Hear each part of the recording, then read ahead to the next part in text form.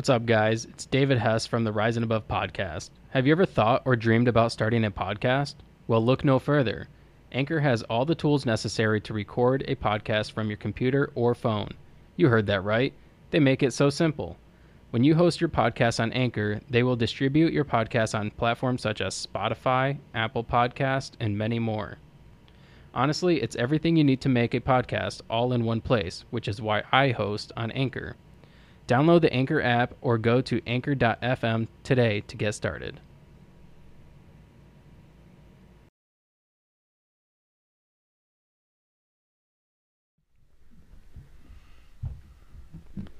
Welcome to the Rise and Above podcast. My name is David Hess, and today I have Richard Prangley with me. Richard had lived a crazy life. He grew up in the Coldwater. It was Coldwater State Home at Training School. Okay. And essentially it was a prison. He lived there till he was 22. He wrote a book. I went in there age 6 and got out age 21. Oh, 21. May Okay. 17th, 1971. Okay. He wrote a book about his life. It's called Waiting for Home. It was written by John Snyder. I recommend ordering it. You can find it on Amazon. Or if you wanted a signed copy, get a hold of me and I will have Richard autograph it and send it out. Without further ado, I would love Richard to introduce himself. Hey. How you doing today, Richard? I'm doing very good. I'm Richard Prangley.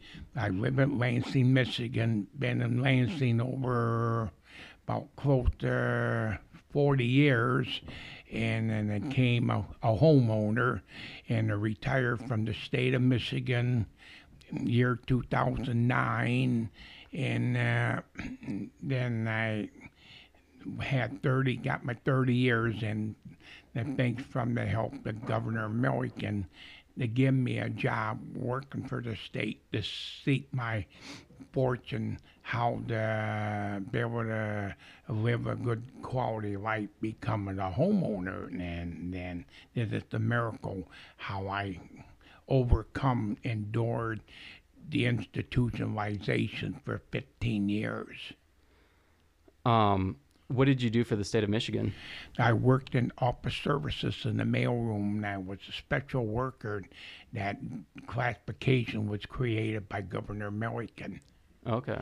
And he had called director of management and budget and the director of mental health that came. All three of us got together. This Governor Milliken said to Richard to get the job lined up into classification job, working and end up being working in the mailroom, and I made that job for 30 years. That's amazing. And then in year 2010, that's when I officially retired. Okay.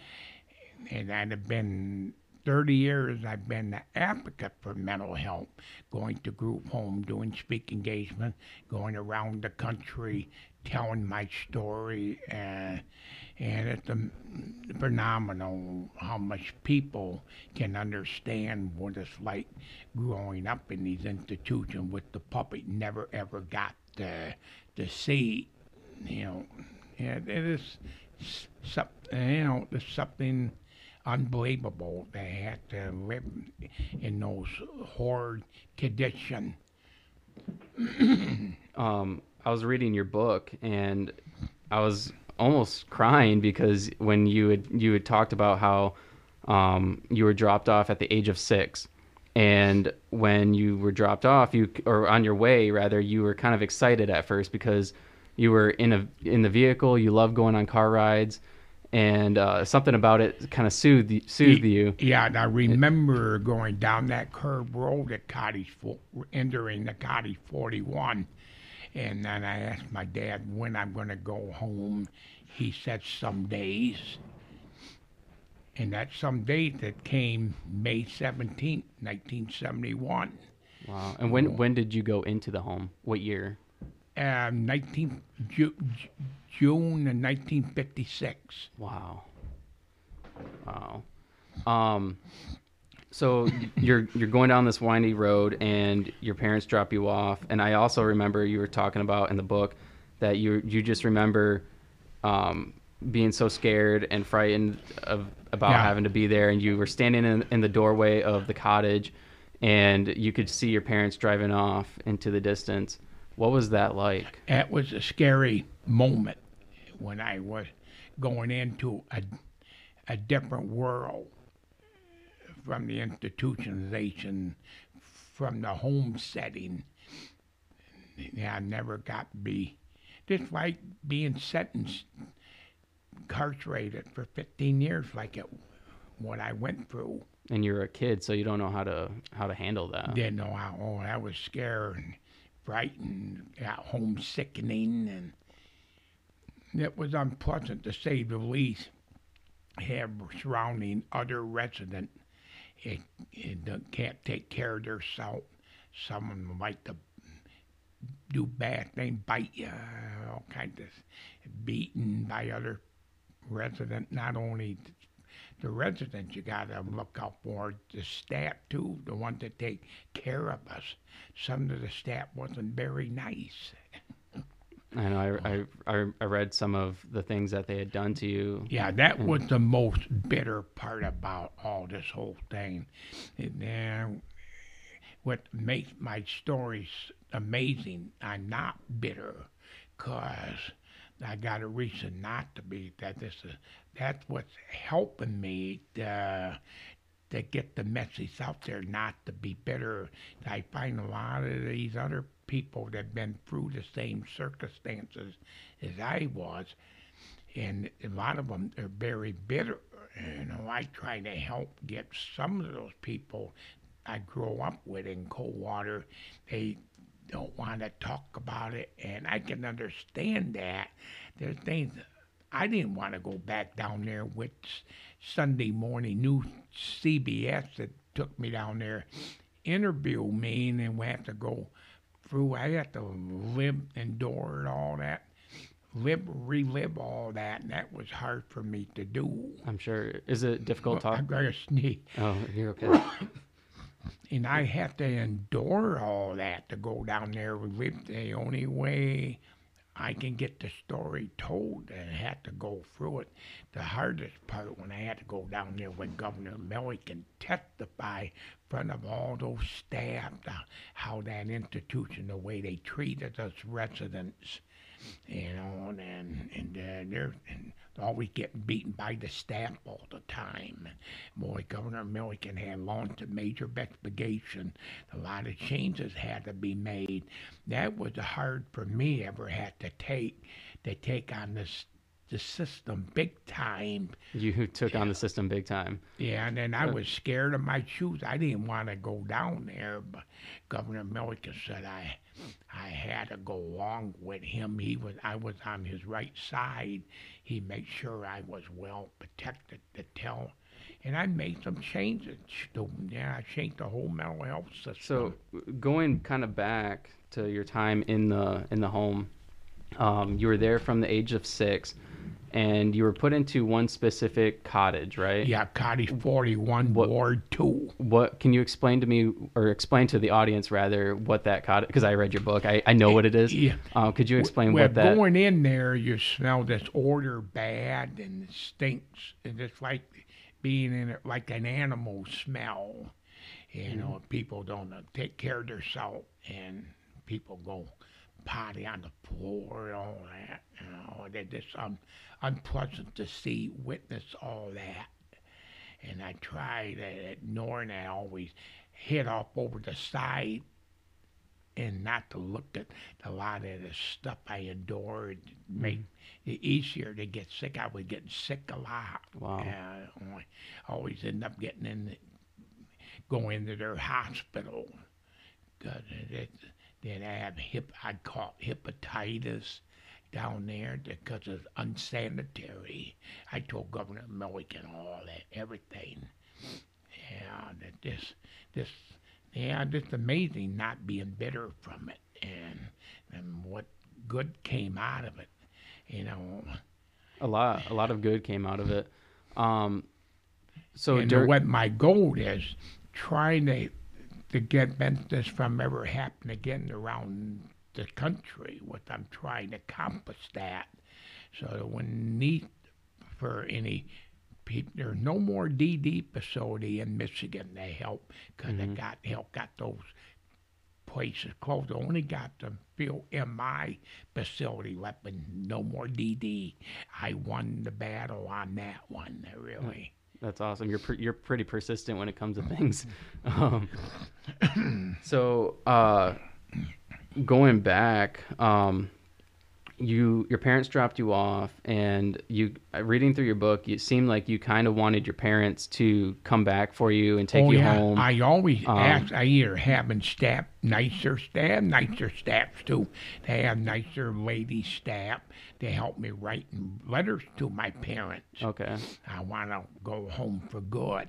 What was their response? Well, I never heard any back. See, a lot of time when you sent letters out to your parent, the institution, the cottage supervisor reads all the letter. That they don't like what's in the letter, a lot of letters don't always get out. Oh, wow.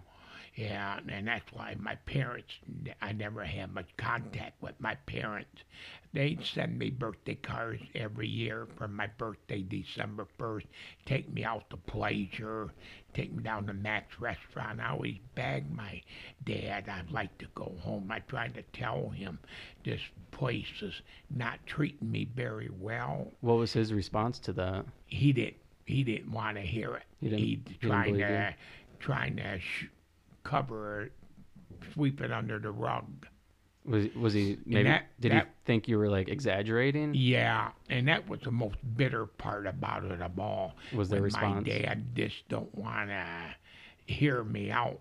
Don't want to hear the truth. What really going on in there? Sexual abuse, getting beaten by the staff all the time. What was their reasoning for putting you in this home? Or in this facility? Because with a slow learning disorderly, I couldn't be handled at home. And there was a bunch of two doctors, and one of the priests said, I cannot learn unaidable, ever learning that when you're different, that's the place you end up at.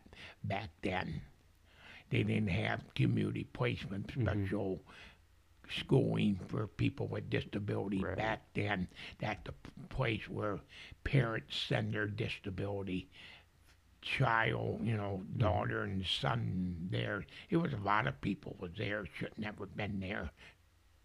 You're one of them. Yeah, I'm one of them. They did high Q tests on me when I got older, got in 16 or 17 years old. They start testing my IQ, how if you're capable to learning. And I think at first, reading through the book, that they kind of underestimated your knowledge and your abilities to They sure did. to learn and to take on daily tasks. And Yeah, I had to learn to work my way up and got working on recreation staff. They have nice staff, like, and the recreation, and then giving me jobs. I either worked off ground, got transferred up on the line cottage, where I can start improving. Oh, yeah, and things have gotten better after the later years in the late in 69 and early 70s, 1970s. Okay. That's when I got put in the ESET Pro cottage called Cottage 21 with people already capable going on convalescent status, they call it. Okay. And I was sent to Grand Rapids, put into a group home, what they would call it, a halfway house.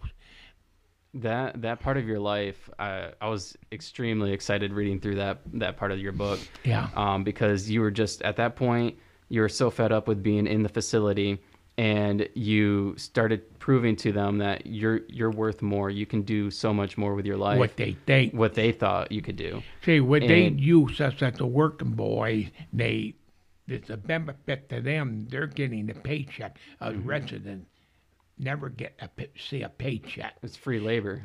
Yeah, yeah, exactly. And that's what it was like. You do the work the staff tells you to do. You don't. they can do really harm to you. So during that time, you end up getting out of that facility and you go to a group home in Grand Rapids. Right. And That's when that's when a miracle began. Start turning my life around to come be a free man, gain my freedom, independence. That was the day of my Independence Day. how did you feel? Oh, I feel like $1 million, man. That able to be away from incarceration I grew up with for 15 years. At age 6 to age 21, I was 21 years old when I got out. Boy. That is crazy. But the scary part about it, I had to went to a bigger city and never seen, and I got help. Had social worker looking over me, make sure I'm gonna make it. Right. I had some disagreements with some of the probation rules. Had to see a probation office every month. This is madness. Hearing this, you talking about I got out of being incarcerated, I got out of essentially prison, and I had a probation officer to help you. Yeah. Like you're some criminal, like you did something. I know. See, that's what it was like. Yeah, and then I learned the challenge that I had into the society. Look down on people that come out of places like that. They're not people like my family members with the scare of me at that time. My dad didn't want me.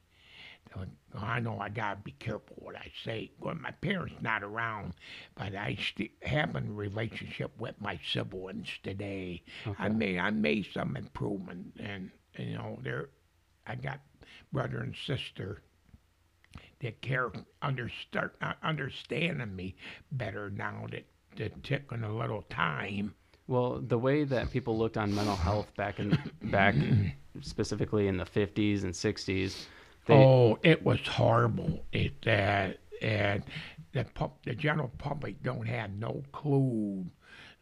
Places like this where they're incarcerating people because of their disability. Right. They what they call warehouse and discarded out of mind, out of sight.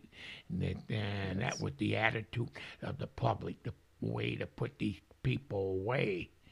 Human warehousing. Yeah, boy. People didn't look at people with mental health issues as people, right? No, they didn't. They just look at us just like animals. People, yeah. And when you see that DVD, you're gonna see the reality what it's like growing up in those large sterile day room. That one of those DVDs was called Waiting for Home. For people who are listening or watching, Richard put together a packet of information of his time in the Coldwater home. And in this packet, I actually have yet to look inside of it, he put together a couple DVDs where they actually... we went down there. I had to go to where that was the hard part when I had to go down there, walk through facility, Cottage 41, and that one there on the mental health educational exhibit, that's the latest one. And those two DVDs, that's one to me. This is the one your book is about, right? One in Coldwater, what the state, what those back wards looked like, was my parents never got to see.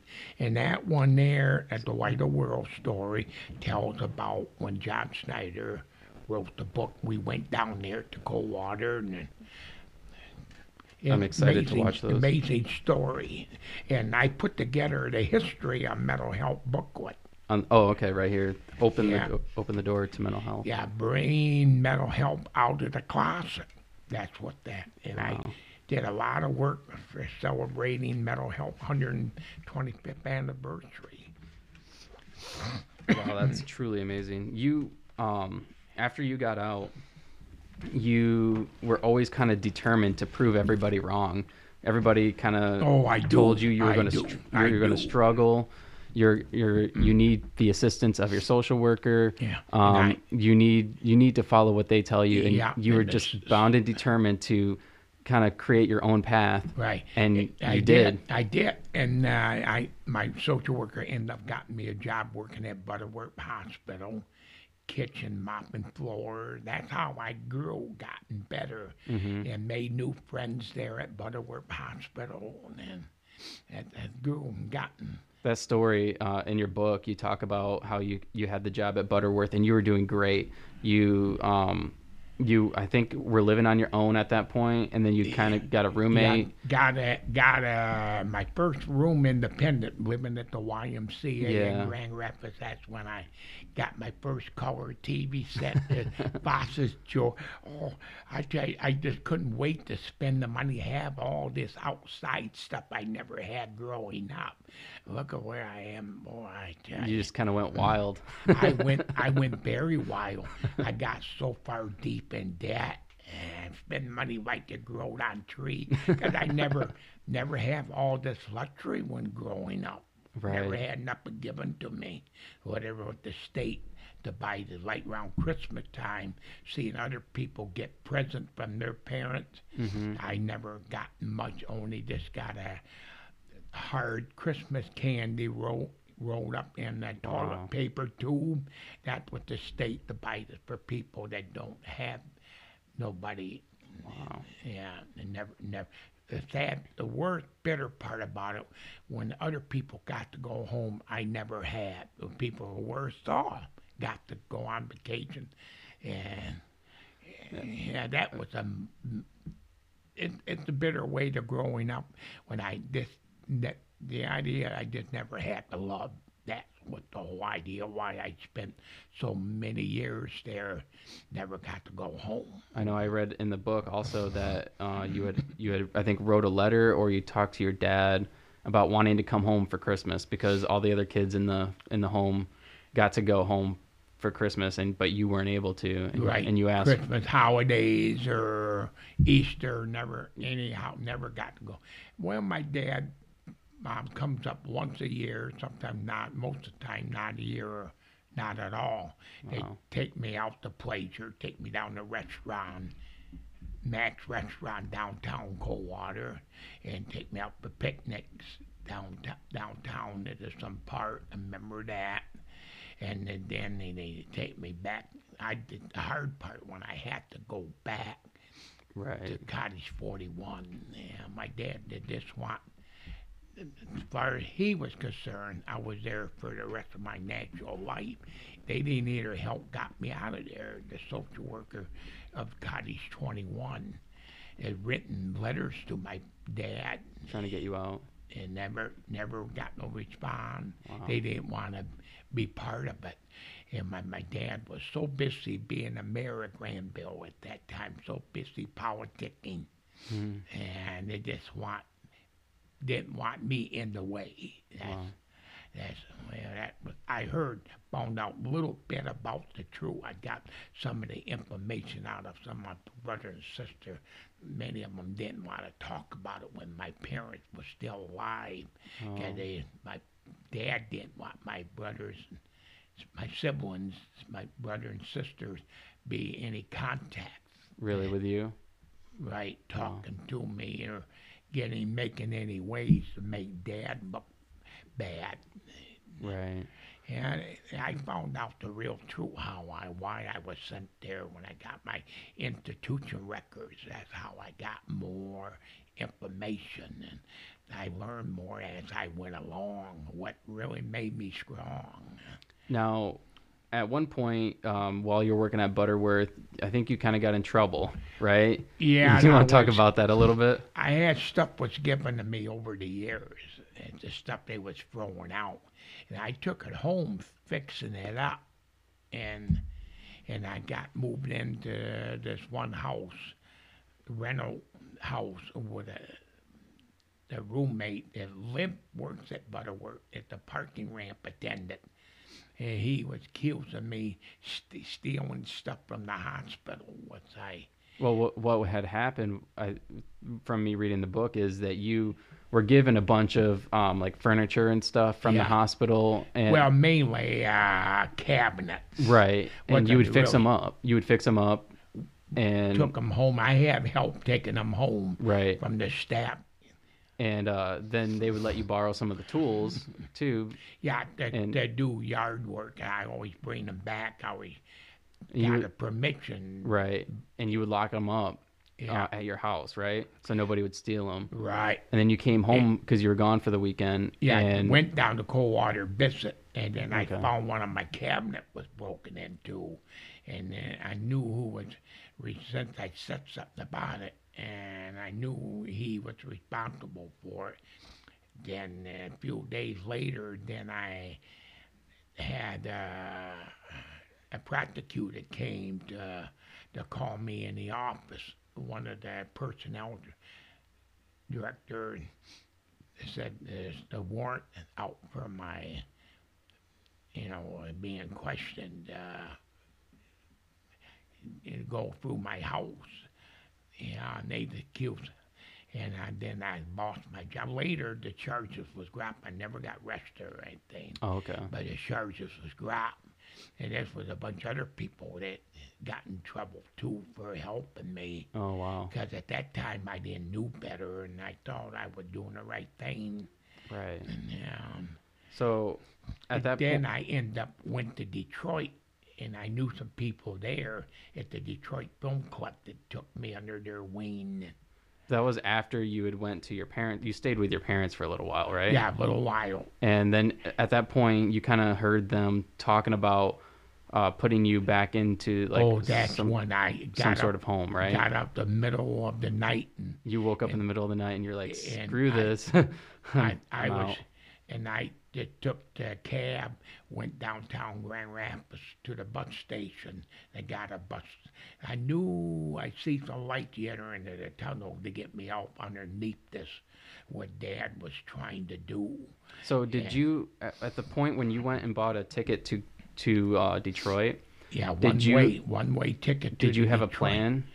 Did you have a plan when you got to Well, Detroit what I you're gonna do? Or well, I tried to get a job at the Renaissance Center when it was first being built. oh wow, Yeah, and I tried to seek life and fortunes, trying to make it in Detroit, but it didn't pan out very well when I found out. Well, living with the Detroit Film Collective, they had their own life to live, and they didn't. I didn't care about the lifestyle that they lived. It wasn't for me. hmm And I don't know if you heard about marijuana and all that. And I just wasn't into the kind of lifestyle they lived, because right, that was kind of the setting I was not raised. right, It's a miracle I had that guardian angel was with me every step of the way, telling me to give me the knowledge from the Holy Spirit, directing me how to way to go, what path to live my life, and I found that path. I have the knowledge. I got a knowledge. It's amazing, and I can see the miracle I gotta get. I can see through people what is suitable for me and hmm not suitable for me. That's how I. Well, you kind of because of living in the cold. I think, in my opinion, you living in such a terrible situation. You growing up in such a terrible And situation.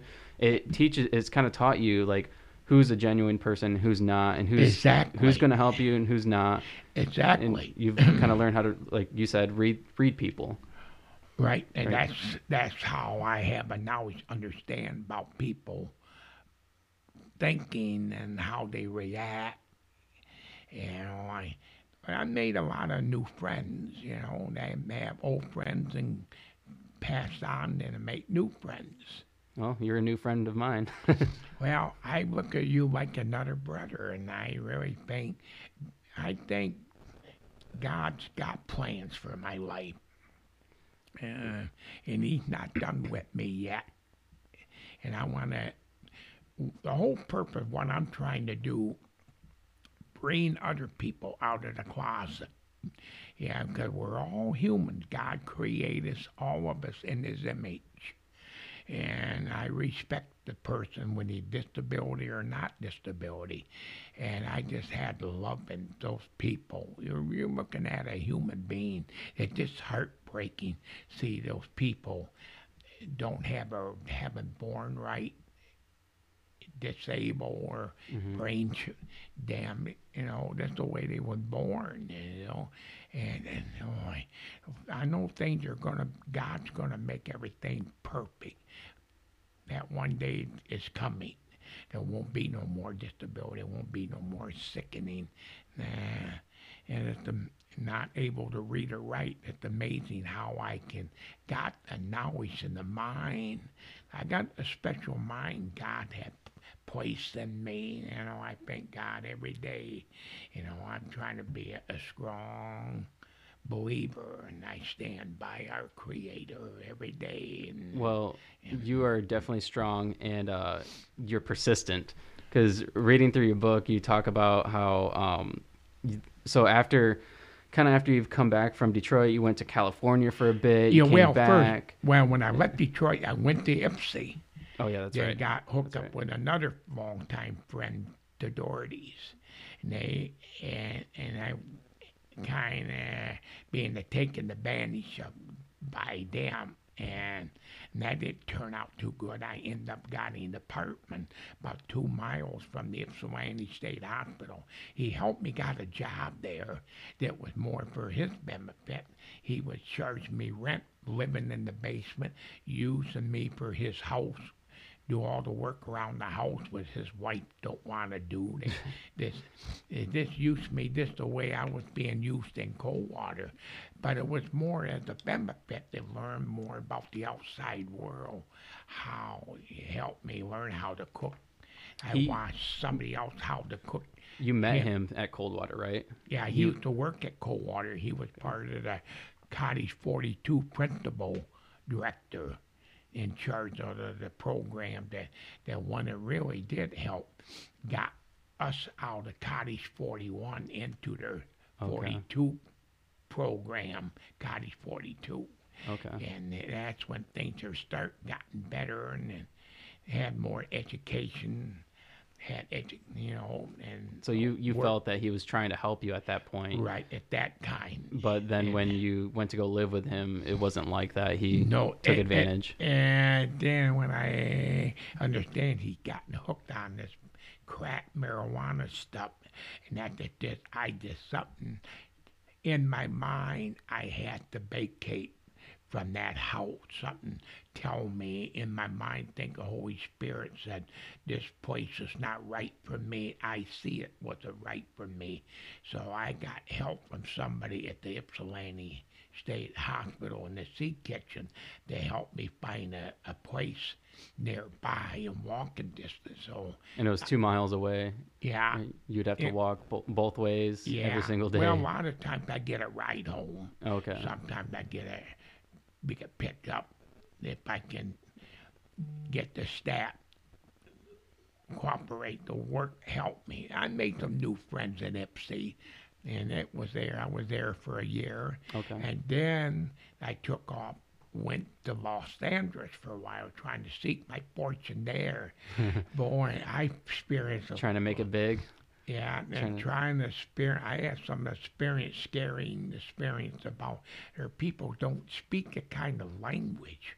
I was got to scare my shoe. What kind of world was this? People don't understand English around here, and they're trying to get a job at the Bonaventure Hotel, and then and I went up to the restaurant. They asked for help.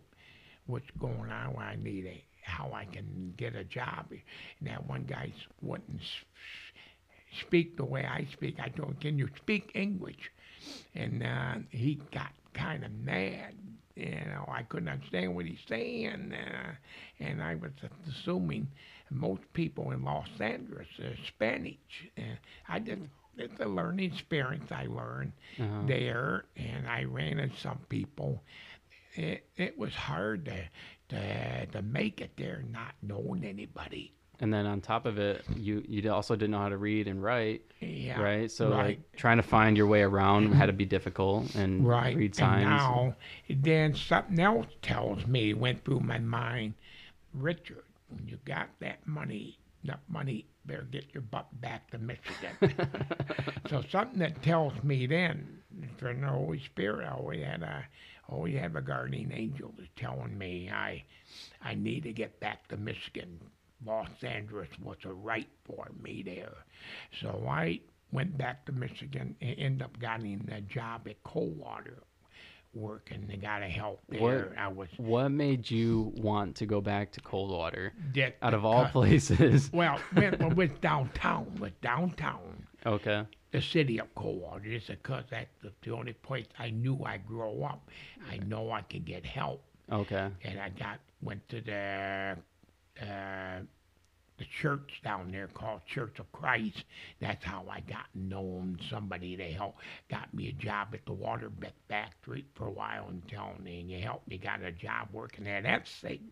plastic and metal. You will see that in that folder about me working at it. Oh, about my whole story, how I grew up down there, how I got where I'm at. So that folder, yeah, take that folder out and you will see. This one right here. Yeah, that light, one, this that one? right there. And look at the part that's about my growing up in Coldwater.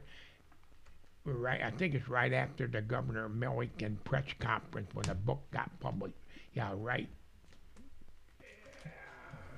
Yeah, yeah, right there. Yeah, I think. Okay. Oh, right. Okay, right there's the beginning of it. And I thought that might This is really an article from the Coldwater Daily Reporter. Coldwater Daily Reporter. Wow. Thought that might be able to help you out a lot Yeah. to tell the story. And I'll here, have to- the next page, Richard grows up. There's my job work there when I was working at FC. Look at you. You're a good-looking young dude. Yeah, Strapping. I've been fussy, and then they laid me off just because I caused in Coldwater a major big black eye because I gotten a lot of publicity about the institution, and I'm trying to fight to save the old administration building and make it into a Michigan statewide mental health. That's kind of museum. when you became a little famous in Michigan, right? Oh yeah, boy, I got Coldwater. Everybody in the plant was all shook up, scared. I'm making too many waves, and one of the staff told me I better shut up, quit making too many waves. Because a lot of people in Coldwater worked at that facility, Yeah. or they had family members that were in the facility, Right, and they didn't want you kind of making waves. Yeah, and they tried to shut me up. I contacted Representative Nick Smith in that area, and I sent a letter to Governor Milliken. I think there's a copy of the letter I sent to Milliken that's in there. But anyway, boy, it's everything one after another keep going through my head. How to sort everything out. Boy, it's a miracle. I had a guardian angel really help me right along. To get through this indoor threat I've been facing, and there's a staff chasing me around the fairground. Every year I go to Branch County Fair. Okay. And I was being threatened by one of the staff, want to work me over. You know, Wow. he was mad because I cost everybody. See, with 95 people were dismissed from that place. Wow. Anybody worked more than 10 years or over had to be let go. And that was the hardest part I ever had to take on big time because I had to go down there testify, a witness of all. Did anybody get into legal trouble on some of the things Well, that happened? Well, it was under the state of the Department of Mental Health. Milliken had a major investigation went on to help Right. to change the system, and they had to hire all new staff.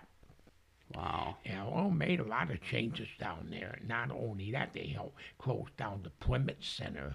What is the Plymouth Center? They have a resident, what they call another institution similar like Coldwater Okay. that was either worse. They have staff Wow. beating resident with chains. Wow. That was in made it in the Detroit Free Press, and I had a big write up in the Detroit Free Press about what happened to me in Coldwater. And so it was a similar situation, but I was having a belt taken to me by one of the staff. Yeah, had That the is need of the stomach or the man. Well, I hope your emotion very strong. your emotions have to be But you extremely wanna strong. you wanna know the truth. You got it. Yeah, I have it all right here. Again, I'm gonna plug your book again. If you want to know Richard's whole story, like almost cried reading this book. It's so sad. So at that point, you're in Coldwater. You start kind of getting some publicity from the media From the and Coldwater Daily Reporter. That's when and then I got a interview with 16 TV from Coldwater radio station interview me about the old administration building, saving it from demolition and can you explain what you wanted to do with the administration building? turning into Michigan Statewide Mental Health Museum, picking the history of the agency history. I did a lot of research. That's when it was a state public school for the independent neglected children, Wow. May 1874. Yeah, May Wow. 1874, Wow. when the school opened up for orphanage children. Yeah, and it's amazing how much I learned about that. I always knew it was an orphanage. They started out with an orphanage. How did you do all this research? Through the state archive and the Branch County Library. I did a lot of research. Took 2 years to research all this. Did you have people read things to you? Yeah, oh yeah, that's how I accomplished it. Had people help me read it. I had a minister friend I ran into that took me under his wing to read, helped me with writing all these letters, and Oh wow. it's just a miracle I got connected to the right people want to help me cry out how do I can turn this whole system around to make it more acceptable to help people. Right. Yeah. So was your goal to kind of have this the Coldwater home shut down completely? Was that your goal, or was your goal to kind of change the system? Well, the more might change the system and get better programs is going to help people, not warehousing them. Right. And help. There was people up on the line cottages never did belong there in the first place. It was smarter than I was, real high grade. Were they like troublemakers, like Yeah, just they troubled have kids? like smart alecks, so like make don't like you, and don't hard. Some of those residents are hard to get along with. I make friends with some of them. Some of them do bad stuff to you, like sexual abuse you, like have sex with you and all that. That's Or what rape you? yeah, oh yeah, I told Governor Milliken that, boy. And he just don't know how do I endure all that. He just couldn't believe it. Well, it was in God's hand to look at how do I come out of it the way I did when it. Right. So you started again, you making waves. You got publicity from the media. You got the attention of the Governor Mulliken. Yeah, yeah, and that's what led me come to Lansing. Nick Smith said I had to come to Lansing to introduce me to the governor. So you then moved to Lansing. Yeah, and got the room at the YMCA. Okay. And next day, I have a big stacks of paper from Coldwater. Took it over the Lansing State Journal. That's how I met John Snyder. And he's been doing a lot of writing about me ever since then. Well, you're kind of like a celebrity here in Michigan, or at least you were at one point. Oh yeah, I know. And then made it in Detroit Free Press. Paul Magnuson did a big write up on me. I just had the world in my hands, and thank from God I have led me to the right people. That ain't what you know. It's Who do you know? Right. I learned that along the way. What helped me, got me where I'm at. Know the right people. So when you move to Lansing, they give you a job. They create a job specifically for I you. started out with the temporary job at the janitor at the Lewis Katz building, and then after 6 months, Nick Smith called the called Michigan Department of Mental Health director to call me upstairs. The governor needs to talk to you, and I got to say, oh, what I'm doing now. And the director of the Department of Mental Health walked me over to the governor's office. And Governor Neat wanted. I was in there over about an hour and a half, and going through all these files, all the records, and tell him everything that happened.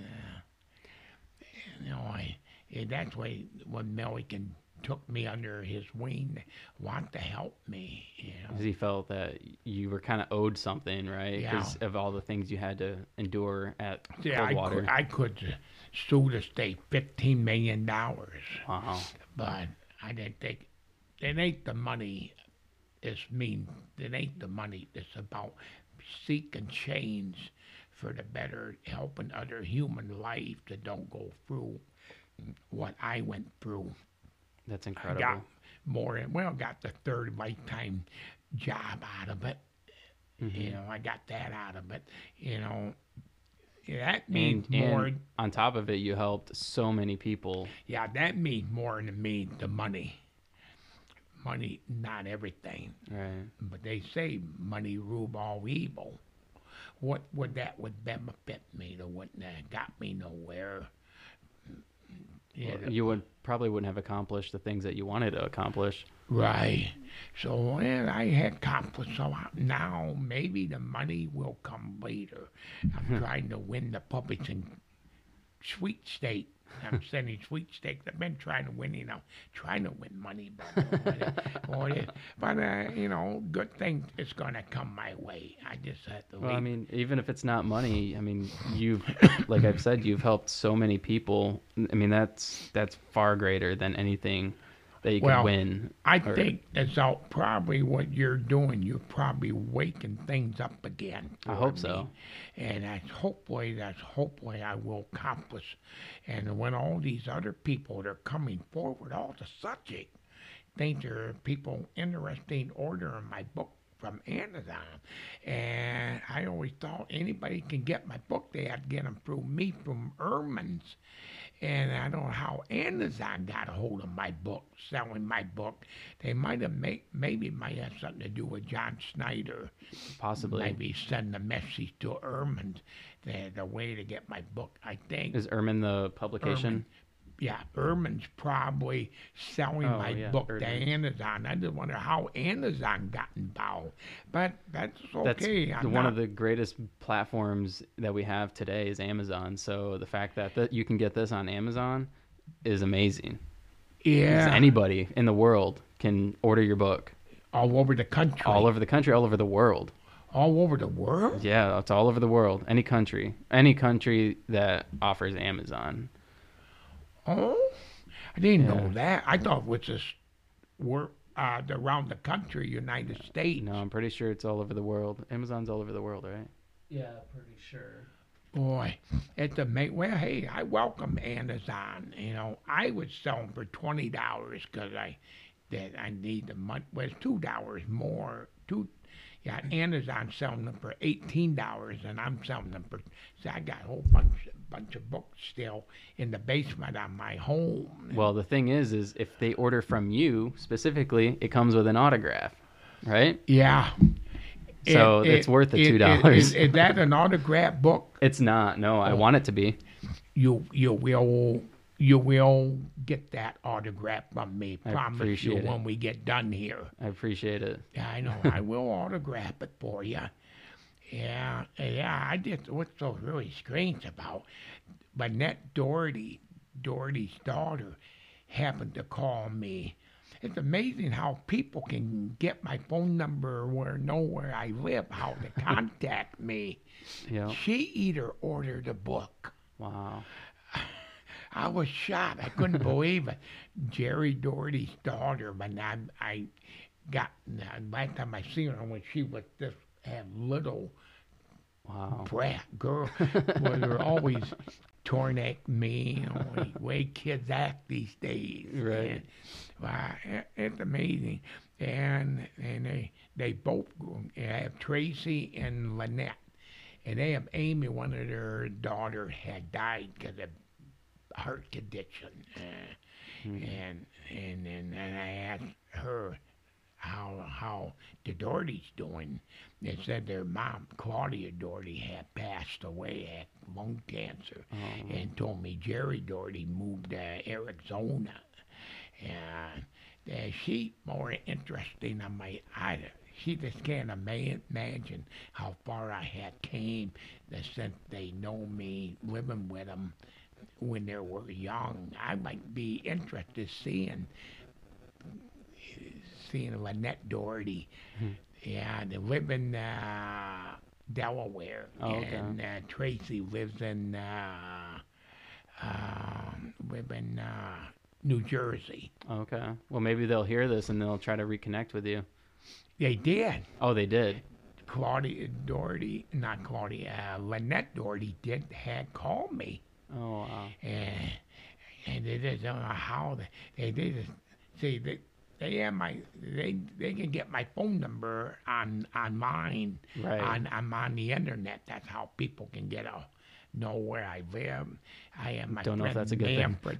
We went when Manfred was here in town over about a month and a half ago. He told me, we go to Google, everybody knows who I am. Yeah. Oh, there's nothing secret about me. It's because you're a celebrity. Yeah. You're a famous person. I know. I'm starting to realize that now. Well, that's okay if it's going to get the story told. That's the way they have to look at it. Right. And I just leave everything in God's hand, continue to do good for people. Because I got that, always got the loving, holy heart in me and always had.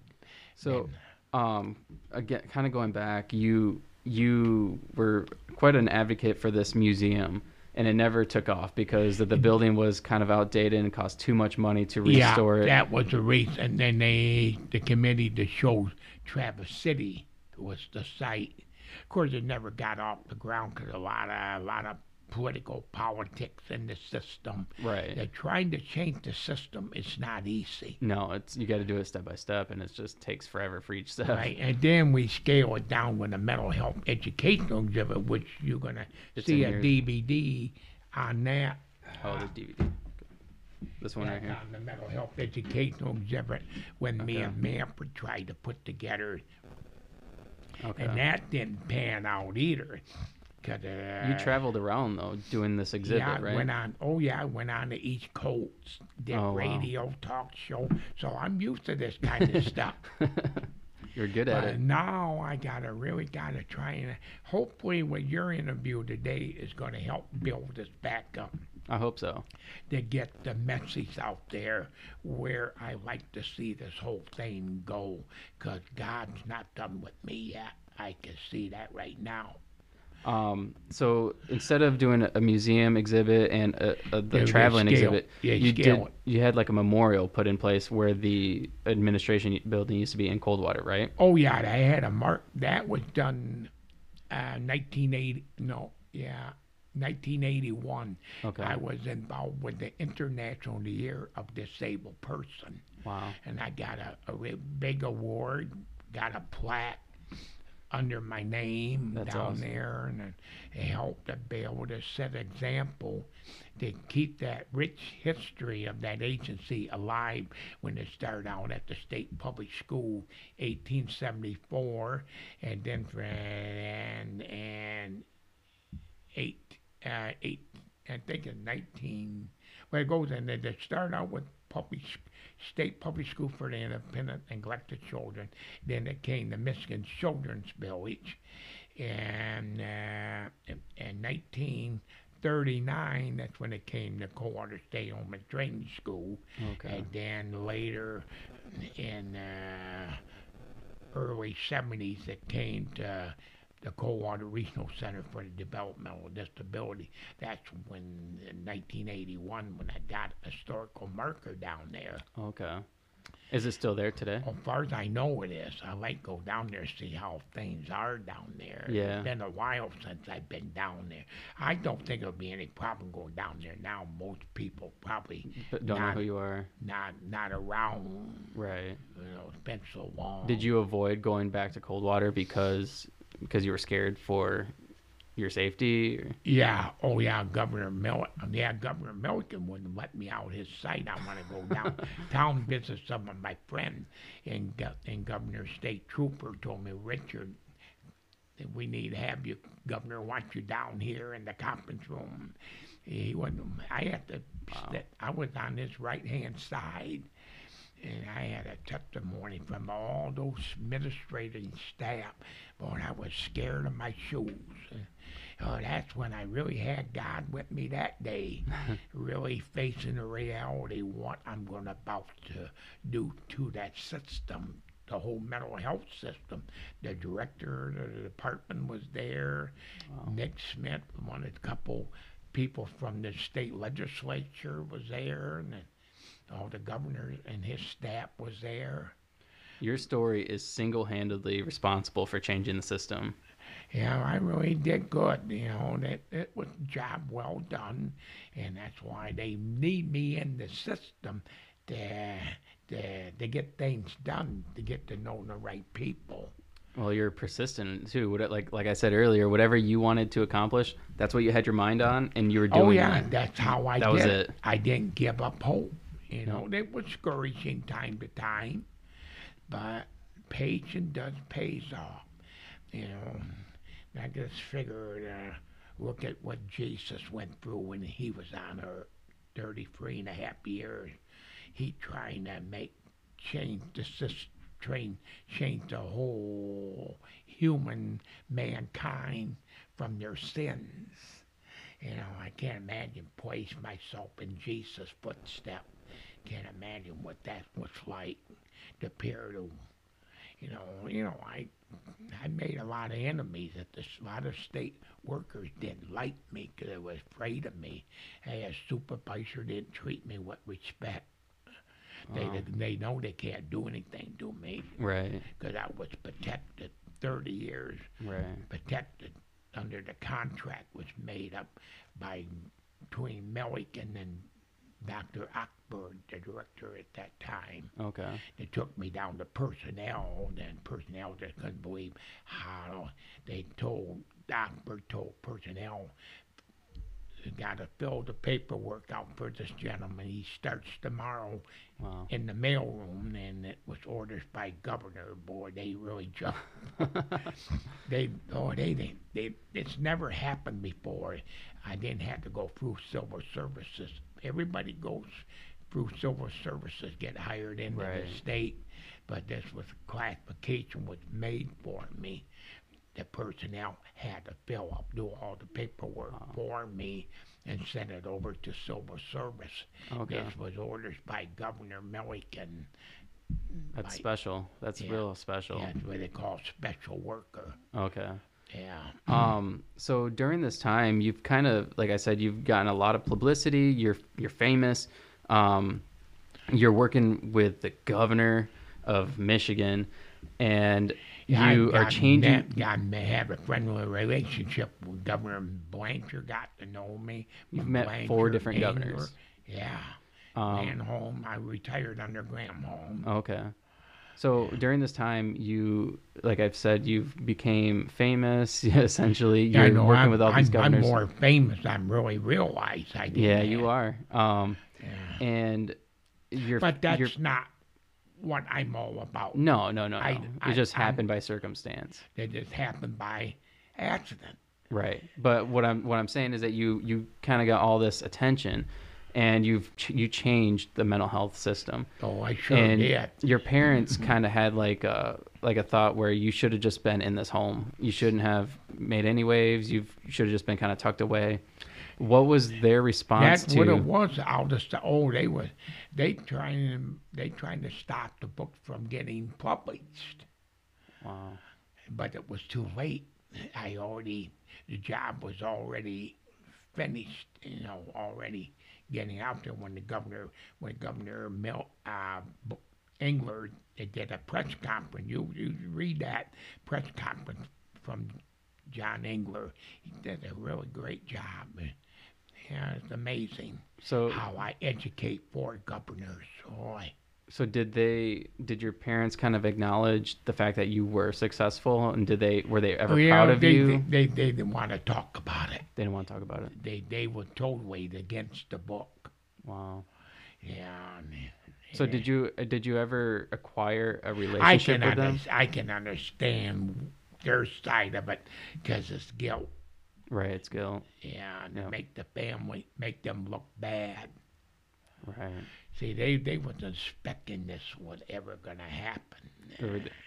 They just want to get this. My dad told me when I got together with him, they said I should forget it. I'm out of there now. Should put that. It's easy for him to say, Right. but it wasn't easy for me to say what I endured. He didn't have no clue. He didn't live it. You had to live it every day. Oh, you got that right, man. Every day was a fight, was a struggle. Oh, for 15 years. It's like being in prison. You got to defend yourself. And you're a kid. You're 6 years old. Yeah. And you got to learn this whole new system. You're in prison, like you said. Yeah, especially being in Cottage 19. They have a stamp to beat you left from right, throw you in the brig. I was thrown in the brig many times. And not wearing. What is that? Is that like solitary confinement? Yeah. I was under solitary confinement. No clothes to wear. Wow. Just a blanket on the hard transit floor. So, did you ever, after your book came out, and obviously your parents tried stopping it because they weren't happy about one it. of my brothers launched the book being stopped. Oh, wow. From getting published, and wrote Engler a nasty letter, and then Engler wrote back to one of my brothers, said Engler told him, I'm not the bad guys that they think I was, and they didn't know, it didn't know what, though I was just making all this up, but right. I wasn't making. I was making the family looking bad, and right. kind of upset. But I got over all that now behind me now. Right. You're not bitter at all. No. I think they're starting to understanding now me better after the book been out for a while. Okay. And they start to seeing I had a good relationship with one of my sister in the Grand Rapids area. So the result of this is everything worked out fine with your family. You have a better relationship with them now. Oh yeah. I forgave everything what their thinking was. That's all behind me. I rise above that. You did rise above it. That's a little plug for my podcast. Well, I think the reason why I'm closer to my siblings now, because mom and dad's not around, not defending mom and dad. Right. That made them, because dad. How many siblings did you have? I did had 11 of us. Okay. Did have 7 brothers and 3 sisters, but 4 siblings passed on. So I got 4 brothers and 2 sisters now. Okay. Wow. Came from the big family. That was part of the reason why with Dad's excuse why I could never go home, because they had too many kids at home to take care of. That was their excuse, not that able to go home. Right. I don't know what their thinking is at that time, but it didn't help me. Never got to go home on Christmas and holidays and weekends like everybody else got to go home. That's sad. So because that was the most bitter part of all. is the fact that you could never go home because Right. you probably felt like you weren't Because wanted. a lot of it, I just never had the love. That Right. was part of it right there. And then raising other children at home top of that. Right. And they had other kids after you. They had put you in the Yeah, in the home. was five of us, and I was living in Jennison at the time, and Cappy was the last one. A year before her was Mitch, Pam, and Terry, and I, and Cappy, with five of us. So you had other siblings that you hadn't even met No, when you were was in the born home. after I was incarcerated. Wow. That is crazy. Yeah, Richard, you've lived a crazy life. Well, I'm doing good today, though. You are. You've and gone I'm- from the trenches to being a celebrity. Now Essentially. read that letter from Engler to me. That letter, that press conference You there. want me to read it right now? Yeah. Where's Yeah. it at? Is it in And this right book? that's right underneath. Yeah. Right there, in the first page. Yeah, read that. Read that one. That's the page one. This whole thing? Yeah. Okay. Says, it was my pleasure to be here today to... First off, this is from Governor Engler. Right. Okay. Says, it is my pleasure to be here today to share with you an amazing story that has needed to be told for years. It's the story of hope, determination, and strength of the human spirit. Waiting for a Home, which is his book, is the true story of Richard Prangley, a man who was unjustly institutionalized for 15 years, yet has managed to become not only a productive citizen, but also an effective advocate for the developmentally disabled. Richard has spent his life working to change the system and working for community placement. You see, doctors recommended that Richard be placed in the Coldwater State Home and Training Center at the age of 6. They classified him as a high-grade imbecile and left him there for 15 years. From the age of 6 until he was 21, he never even had an address to call his own. He simply lived in a numbered building like Cottage 41. 15 years and nothing to call your own. I think if what happened to Richard had happened to any one of us, we'd have left Coldwater bitter and angry. Not Richard Prangley. He left determined to make sure that what happened to him would not happen to anyone else ever again. That was the whole purpose with the museum idea.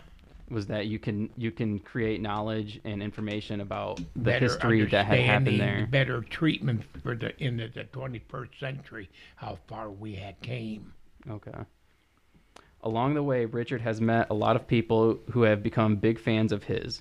Congressman Nick Smith, former Governor William Milliken, former Governor Jim Blanchard, former Director of the Department of Mental Health Pat Babcock, Jim Haveman, and myself, to name a few. Over the years, Richard led the initiative for the Mental Health Museum and innovative educational efforts so people can learn from his experience. Richard's story confirms the policy of community placement is the right thing to do, and the old practice of warehousing. Individuals and institutions can never be allowed to happen again. Because I went down there, I had to go down there testify. And boy, I was scared of my shoes. That's when I was in God's hand that day. I imagine you had to speak in front of a bunch of people. Yeah. Yeah. Oh, it wasn't very nice to me. Give me dirty look, man. Richard knew community placement was the right thing to do, not because a person with academic degrees told him so, but because he lived it. He experienced it, and the lessons he teaches us about compassion and understanding proves to us all that we are doing the right thing. I had the pleasure on June 20th, 1995, of declaring it Richard Prangley Day in Michigan. This was Richard's 15th anniversary of working for the state, and we celebrated the moment Richard worked for us, the state, 1 minute longer than he had spent in Coldwater. When John Snyder so skillfully chronicled Richard's story and Erdman's Publishing of Grand Rapids printed the book, they made it possible for to be Richard Prangley Day every day. Richard isn't the type of person who takes no for an answer. You're not. That's how I able to work my way out of that place. Right. He has made every positive thing happen in his life through sheer will and determination. Every day he puts our work into perspective, and he is what our work here is all about. Richard is quoted in the book as saying, "I want to educate people. That's my goal. I want to show them that people with developmental disabilities are human beings too. They have rights too, and they have something to contribute to society." We all can learn a great deal from Richard Prangley. His wisdom reaches far beyond books and degrees. His story teaches us teach us all that there is no obstacle we can't overcome, no goal that is out of reach, no reason to be afraid of people who are a little different from you. As governor, I've had the honor to meet many wonderful people, but when I met Richard, I knew I would be a better person for knowing him.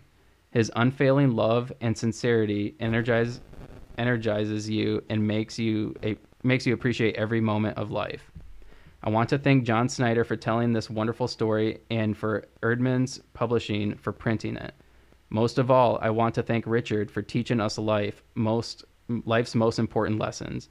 Now I'd like to bring Richard to the microphone to say a few words. Yeah, and that's when That's when you testified. Yeah, that is amazing. Yeah, that's the story I want you to help me to get out. Yeah. The story of You just read. Yeah, it really gets in there to the whole purpose of me, how I been blessed by meeting 4 governors. How many people can say that? right. And I find it truly amazing that you came from essentially nothing. I mean, you were in this situation where you were institutionalized, and all cards that were stacked were against you. And because of your determination, willpower, you didn't give up, and you just kept going and going and going. That was the whole idea, not to give up. You didn't care about anything. You didn't care about your money. You didn't care if you had. You didn't care about being rich. You money just wanted. wasn't my answer. Your life goal was to just change the system. Right. And you accomplished that. And I did. Yeah. Well, it helps me in the long run. Look at who knows what's going to come out, where it's going to go from here now. Right. And now, with me being the advocate for God now, but beyond half of His Son, I'm taking on a big challenge now. I'm dealing with all walks of life. I'm sorry. My cameraman here has to take off. He has to go to work. So you can just go whatever way is easier, Mike.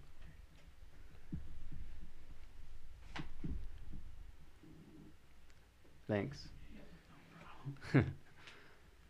So what are you doing these days? You're retired. Yeah, I'm retired, and I'm working on a project for our Creator through the Holy Spirit commending me. I'm getting ready to work on the Apostle Code on the Holy Spirit. Okay. Getting ready to put a 3 or 4 page proposal together to how to bring people closer to God, understand the nature of God's holiness, how the Holy Spirit moves in people's hearts. So that's what I'm getting ready to do now. I just got through finishing up the pamphlet. Okay. 51-page pamphlet. Wow. Goes out. When I see you again, when we get past this, let's get this done, and I'll bring you in to the advocate, all the creation stuff from our Creator. Okay. And why Jesus came here for in the first place, to save us, redeem us from all mankind from their sins. So I wanted to try to keep both separate. Okay. Do one thing at a time. That's why I want to let you know there's more yet you haven't heard yet. Okay. You're not I'm not over. I'm not done with you yet.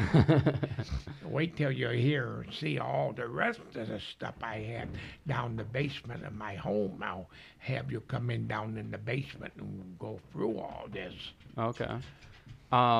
Well, Richard, wrapping this up, I think it's incredible again that you've gone through, you lived this terrible incarcerated life, and then And I rose above it. you rose above it Yeah. completely. You're the prime example of somebody rising above tragic situations, and it's more than just tragic. It's horrifying the conditions that you were given. However, you still have obviously a passion to teach people, and whether it's about mental health or religion, you still have that passion. And Yeah, that is the biggest challenge in the getting in about being an advocate for our Creator, being to have His Son. That is the biggest challenge right there. Everything I touch is always the challenge. But it's a miracle I got a Holy Spirit directed me through my back of my mind, tell me what to put in the testimony letters, whatnot. It's a lot of work. And I need to get a new Bible tutor, and that's what I'm working on now. Well, let's put that out there. You're looking for somebody who can tutor you and read the Bible to you? Yeah, and do Bible study. Well, every weekend I do Bible study. Last night I did Bible study on the book of Revelation. Okay.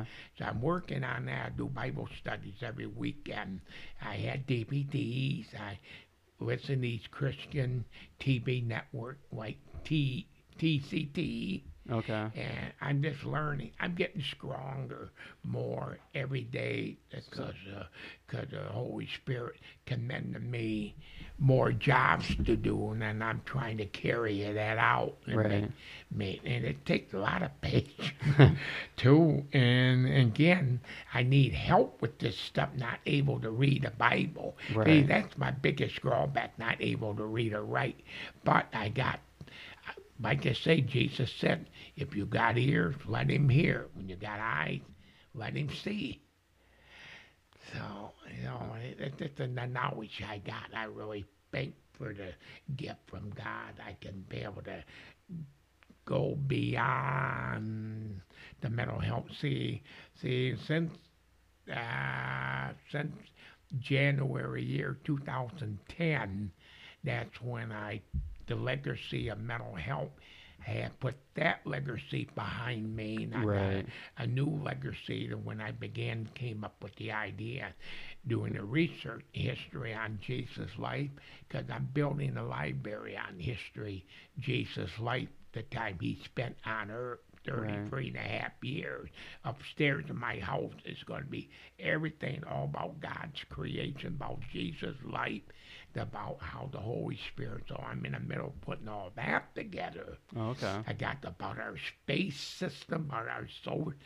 Oh, it is amazing, isn't it? You're obviously real excited about being able to teach other people this.